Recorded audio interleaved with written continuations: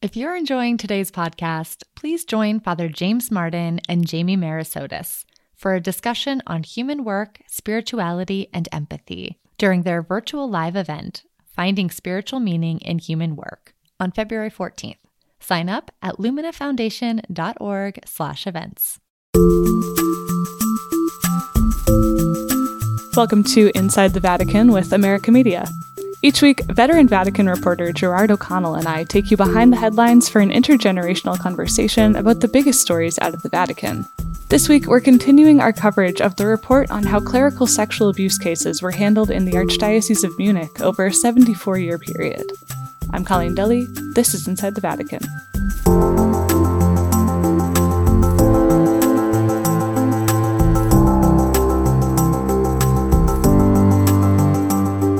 Good morning from New Orleans, Jerry. Good afternoon from a sunny and cold Rome, Colleen. And we have a president. Yes, it's the old president, right? Yes, his name is Sergio Mattarella, and he's from Sicily, from Palermo.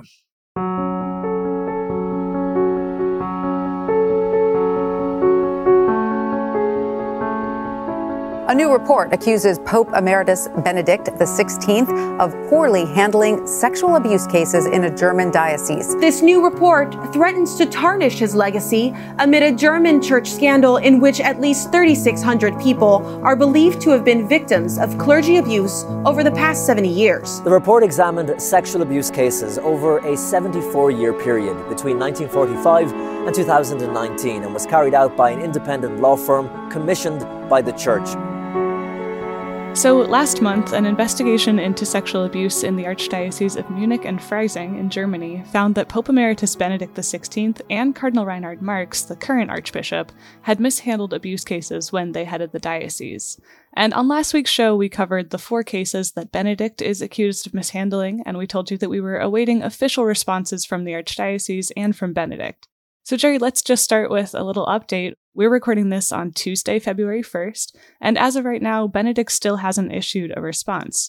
But last Thursday, Cardinal Marx did make a public statement. What did he say? Well, Cardinal Marx apologized. He admitted that he had done things wrong, and he said that he was committed to staying on for the moment. He had offered his resignation in the past, but if there was a question of the future resignation, he would discuss this in a synodal way with people, and he didn't exclude that possibility.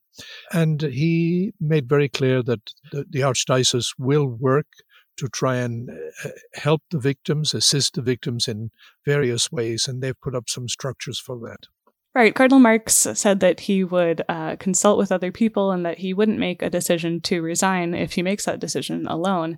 And that's part of this broader synodal spirit that we're seeing pick up traction in the church as a whole right now, but especially in the German church, which has its synodal way underway. This is an effort to be more of a listening church. And in Germany in particular, right now, the discussions in the German Synodal Path meetings, which are happening again this week, are about the importance of lay people working with bishops and even having a role in the selection of bishops. So we'll talk a little bit more about that later, but if you want more background on the German Synodal Path, we have a deep dive episode on it from last year, and I'll link to that in the show notes.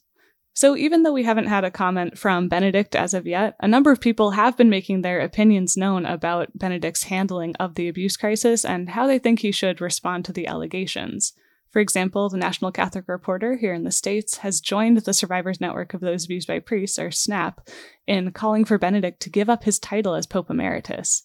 In the meantime, an editorial in the Vatican newspaper denounced using Benedict as an easy scapegoat for the larger abuse issue. Now, Jerry, at the end of last week, you were able to interview Father Hans Zollner, who's a Jesuit priest and a top expert in preventing the abuse of minors in the church.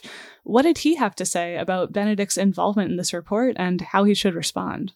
He was very clear about several things. He looked at it, first of all, from the reaction to Benedict's response to the Munich report. Right, so just a reminder to our listeners that Benedict contributed 82 pages of evidence to the investigators. Yes, and Father Zollner confirmed what I had picked up from other sources as well, and what I mentioned last week in our discussion, was that Benedict signed the 82 pages, but he didn't write them. And we know for a fact now, and Father Zollner confirmed, that there was a canon lawyer, an Opus Dei priest from the Opus Dei University in Rome, a German, who was brought in by Archbishop Ganschwein to help prepare the report. Also, there was a German lawyer, a civil lawyer from Cologne, a layman who defended also Cardinal Wölke. He was brought in. And it seems maybe other people as well were brought in. They were given a lot of background information, thousands of pages, I believe. Wow.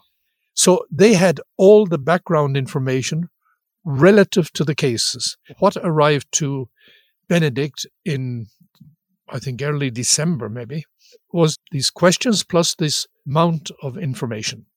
The first response, I understand now also from Zollner, was not to respond to the questions. Right. And then they reconsidered it, and then they worked hard to reply to the questions. But that's big information to say that those lawyers and whoever else was involved in preparing Benedict's response, his 82 pages of contribution to this report, that they had the minutes that showed he was there, and they said anyway 3 times that he didn't.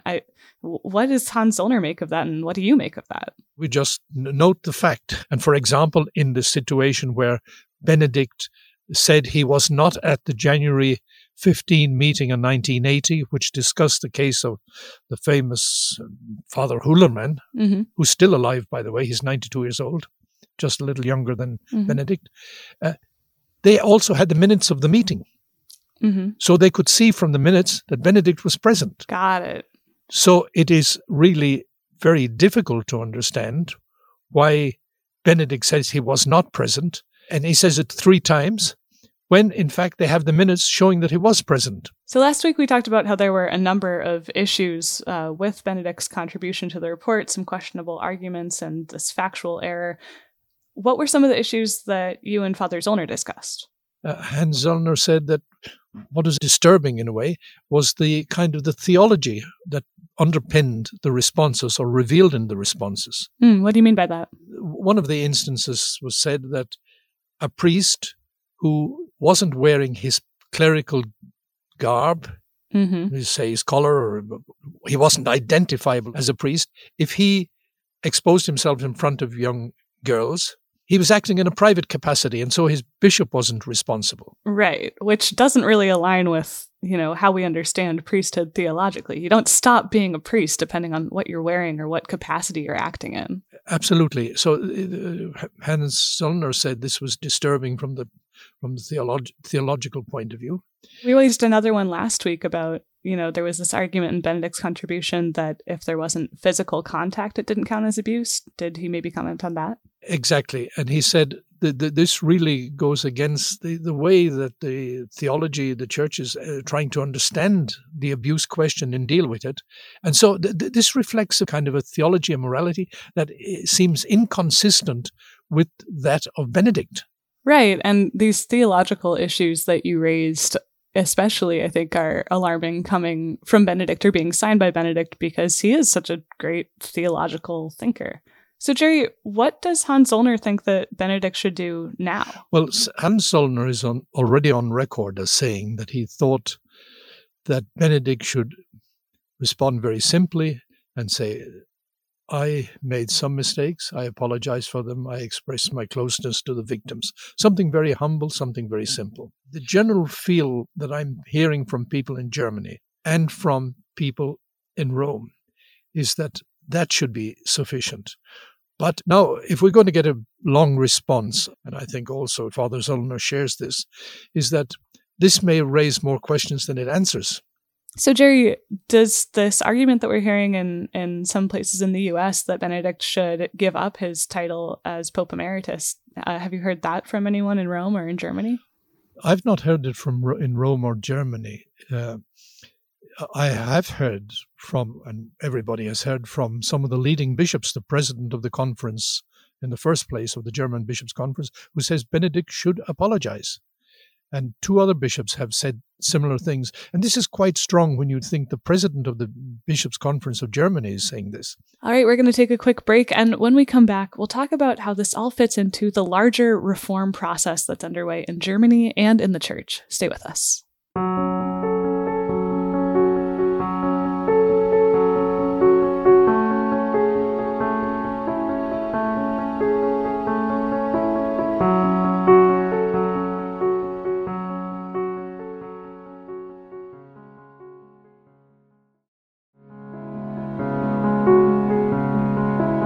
Einmal persönlich und auch im Namen des Erzbistums. At the beginning of this episode, we mentioned that Cardinal Marx has said he wouldn't make the decision to step down alone.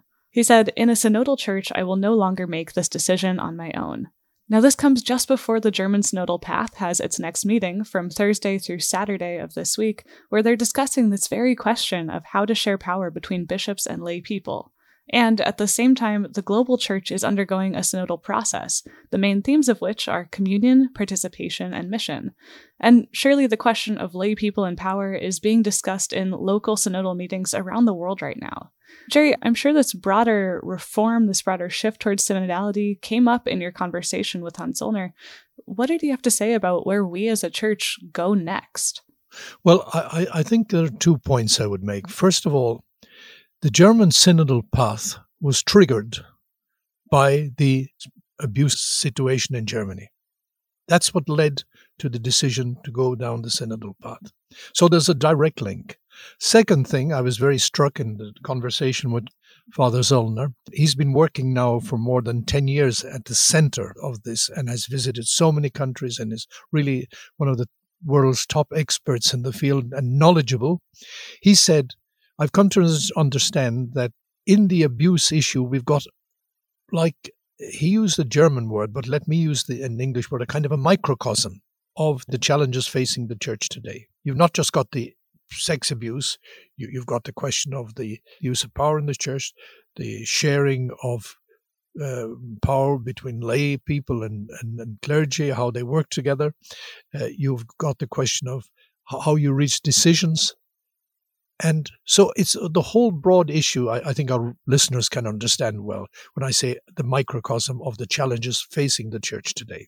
Because when we see kind of the level to which this was a systemic issue, right, the fact that this report that looked at 74 years found that every archbishop of the Munich diocese mishandled abuse to some degree, it shows that there must be something wrong with the system. So I wonder what Father Zollner thinks about how that system should change as one of the foremost experts on preventing abuse. He's very clear that you have to involve lay people, you've got to have independent outsiders. And I said to him, well, isn't this like what Pope Francis is trying to do when he started the synodal process? And he said, yes. He said, it combines well. But the synodal process, he says, has also shouldn't be a closed shop. It's got to also have outside input. Outside the church? How does he mean? External input. The abuse question was handled as a closed shop. The bishops, the priests, it was kept in a club. And when lay people were involved, they were dealt with differently. There was protection of the institution and its representatives, but they made a distinction on the representatives. The priests were treated one way and the lay people were treated another way. And so maybe all these things are converging in some way. Trying to address the abuse question really maybe requires the synodal path as outlined now by the Pope. And maybe even something more that is not yet factored into it, like external audits and such like. I think that there is a real potential for the response to this to be something that can lead us to a much healthier way of being church. And it seems like that was the common thread in the responses from Cardinal Marx on behalf of the diocese and from your conversation with Father Zollner, and even from the president of the German Bishops' Conference who was asking for Benedict to apologize. It seems like in all those cases, people really see a need for a larger reform in how power is shared in the church and in how to achieve justice for the victims. And the open question now is what that should look like. So obviously this story continues to unfold, and we'll be reporting on it here on Inside the Vatican and at americamagazine.org. So as always, check out our coverage online and keep an eye on your podcast feed. We'll have plenty more on this.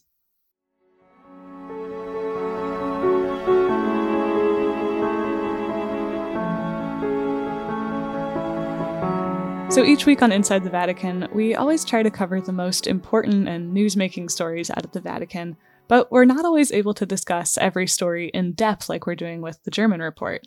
But there are two major headlines in the last couple of weeks that have caught the attention of the worldwide mainstream news media, so we wanted to talk briefly about those now. The first one we'll talk about is that Pope Francis made headlines again last week for a comment that he made during his Wednesday catechesis, in which he said that parents of LGBT children should never condemn their child, which is a beautiful message and fits in with a lot of what the Pope has been saying about care for LGBT people and the style of God being tenderness, compassion, and mercy. But we wanted to take an extra moment to discuss this because the context in which the Pope said this was also beautiful. So, Jerry, could you sum up what the Pope was talking about in this Wednesday catechesis? Pope Francis has, for several weeks now, been focusing on St. Joseph. And St. Joseph as a parent, as the father. And that particular week in which he touched on the don't condemn your child, he highlighted how St. Joseph as parent faced different dangers and problems. And he's saying to parents, you as parents, like Joseph, you will face children with problems. How do you deal with them? So he said, parents who have a child with really serious illness. And of course, there are some parents who really come in to blame the child for they can't do this and they can't do that because they've got this suffering. Parents who have children who do badly in school and continually do badly in school, and then they begin to condemn the children. Parents whose children get, he said, into mischief and maybe take a car and have a crash, and so they condemn the child. And he said, parents who have LGBT children, he said, do not condemn your child. And that was the strong message, he said. And he said, you should, like St. Joseph, you should learn to read in the problems you are facing with your child, to learn to read what God is saying to you and how you can find some solutions. And it was a very beautiful speech, and I think we published it in America. We did. We published the full text. But it continues coming back. You know, Francis always says God deals with us in closeness, tenderness, and love. And he is saying to the parents, that is your track. So even though this wasn't necessarily a message like only about LGBT children, which I think I understand why this became the headline, because it's a much needed message and people find that very reassuring coming from the Pope. But we wanted to talk about how this was a broader message of encouragement to parents. And that brings us to a second time this has happened already this calendar year. In the first week of January, Pope Francis made headlines for saying that couples who choose to have pets instead of children are selfish. That's what the headline was. That's not exactly what he said. He said there's a selfishness in people not wanting to adopt children. And then he switched into talking about the demographic winter, the so-called demographic winter in Europe, in which there aren't enough children being born to pay for the care expenses of older people, which has some people in Europe very concerned. And so he said that many couples are opting to have pets instead of children, and said that denial of fatherhood or motherhood diminishes us and takes away our humanity, which caused an uproar and became the headline. You know, Pope says pet owners are selfish. Jerry, was there more to this than what caught the headlines? Well, so there's several points one could make here. First of all, his headlines are put to attract attention, to sell the paper or the media, to involve things. Which we should say we're not immune to either. Yeah, we're not. You know, I remember Pope Francis in Buenos Aires. He talked a lot about pets, dogs, mascots. And he said, we're spending so much money on these and we have people struggling to find something to eat. Is this how we should be living? And that's his core message. He's not saying you don't have pets. He recognizes the value of pets for people. But he's saying, let's not distort our vision of life. He was saying in this particular case, it was a question of, in Europe, in Italy, the audience was mainly Italian, we have a negative birth rate. There are more people dying than are being born. So you're having a declining population. And Francis is saying, we've got to think, are we just going to invest our money in pets, but he would also say in luxury goods, in cars, etc., rather than to keep a style of life which excludes having children? Yeah, and I think that a reason that these stories blow up so much is that they touch on things that are really important in people's lives and are really intimate decisions. So I guess the question is, how does the Vatican, do they try to correct the headline when something like this happens, where a small comment becomes the whole story? Almost never is the short answer. I think we're not hearing corrections, but what we do see is that there's a mighty amount of coverage given to the Pope. And he is reaching people. And maybe by this headline, misleading as it can be, if people go and read beyond the headline, they will get a message. Right. So this is a pope who often speaks off the cuff, but those comments are usually better understood in context. And so that's exactly what we try to give here on Inside the Vatican, is some additional context. So Jerry, thank you for taking some time to give us some additional context on these important stories this week. I appreciate it. Thank you. And we're recording on the 1st of February, which is Lunar New Year, the beginning of the celebrations by Chinese, Vietnamese, Korean, and others. So we wish them all a happy Year of the Tiger. Happy Year of the Tiger. We'll see you next week, Jerry. Inside the Vatican is a production of America Media. This episode was produced by Maggie Van Dorn and Ricardo da Silva. Our executive producer is Sebastian Gomes. Audio engineering by Kevin Christopher Robles. Production assistance from Robert Balisaire at the Jesuit Curia and Kara Hanlon. You can find in-depth and up-to-date Vatican coverage at americamagazine.org and follow us on Twitter at INSDE Vatican Pod. That's inside without the second I, Vatican Pod. The best way to support our work on the show is by purchasing a digital subscription to America Magazine. You can do that at americamagazine.org/subscribe. Thanks. For America Media with Gerard O'Connell, I'm your host and producer, Colleen Deli. We'll see you next time.